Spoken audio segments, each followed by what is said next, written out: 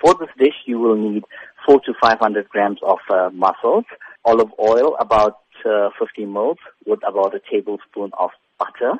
Then we'll use a sort of a mixture called mirepoix.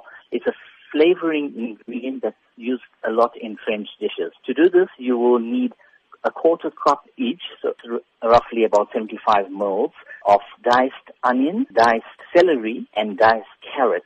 So this would be your base flavoring. To that, you would need about 2 cloves of crushed garlic. You'll need about 1/4 of a cup of white wine, dry white wine or chicken stock, 250 milliliters of fresh cream, a strand or two of saffron. If you don't have saffron, you can substitute this with 1/5 of a teaspoon each of turmeric and paprika. You'll need salt and pepper for seasoning, and about a tablespoon of fresh parsley for garnishing.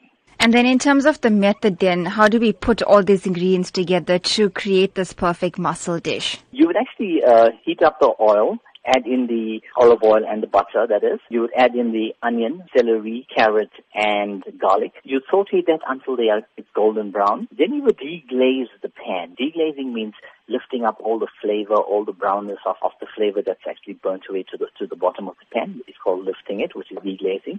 You deglaze that and allow the wine to cook off so that all the alcohol evaporates. Add the 250 ml of fresh cream and allow that to reduce. And as it reduces, you'll notice that it thickens to a certain degree. Add in the saffron, allow that to infuse and color the dish, the saffron or the smoked paprika and turmeric. Allow that to sort of reduce to about 1/5, so you lose 1/5 of the volume. At this time, you'd see that the thickness of the sauce.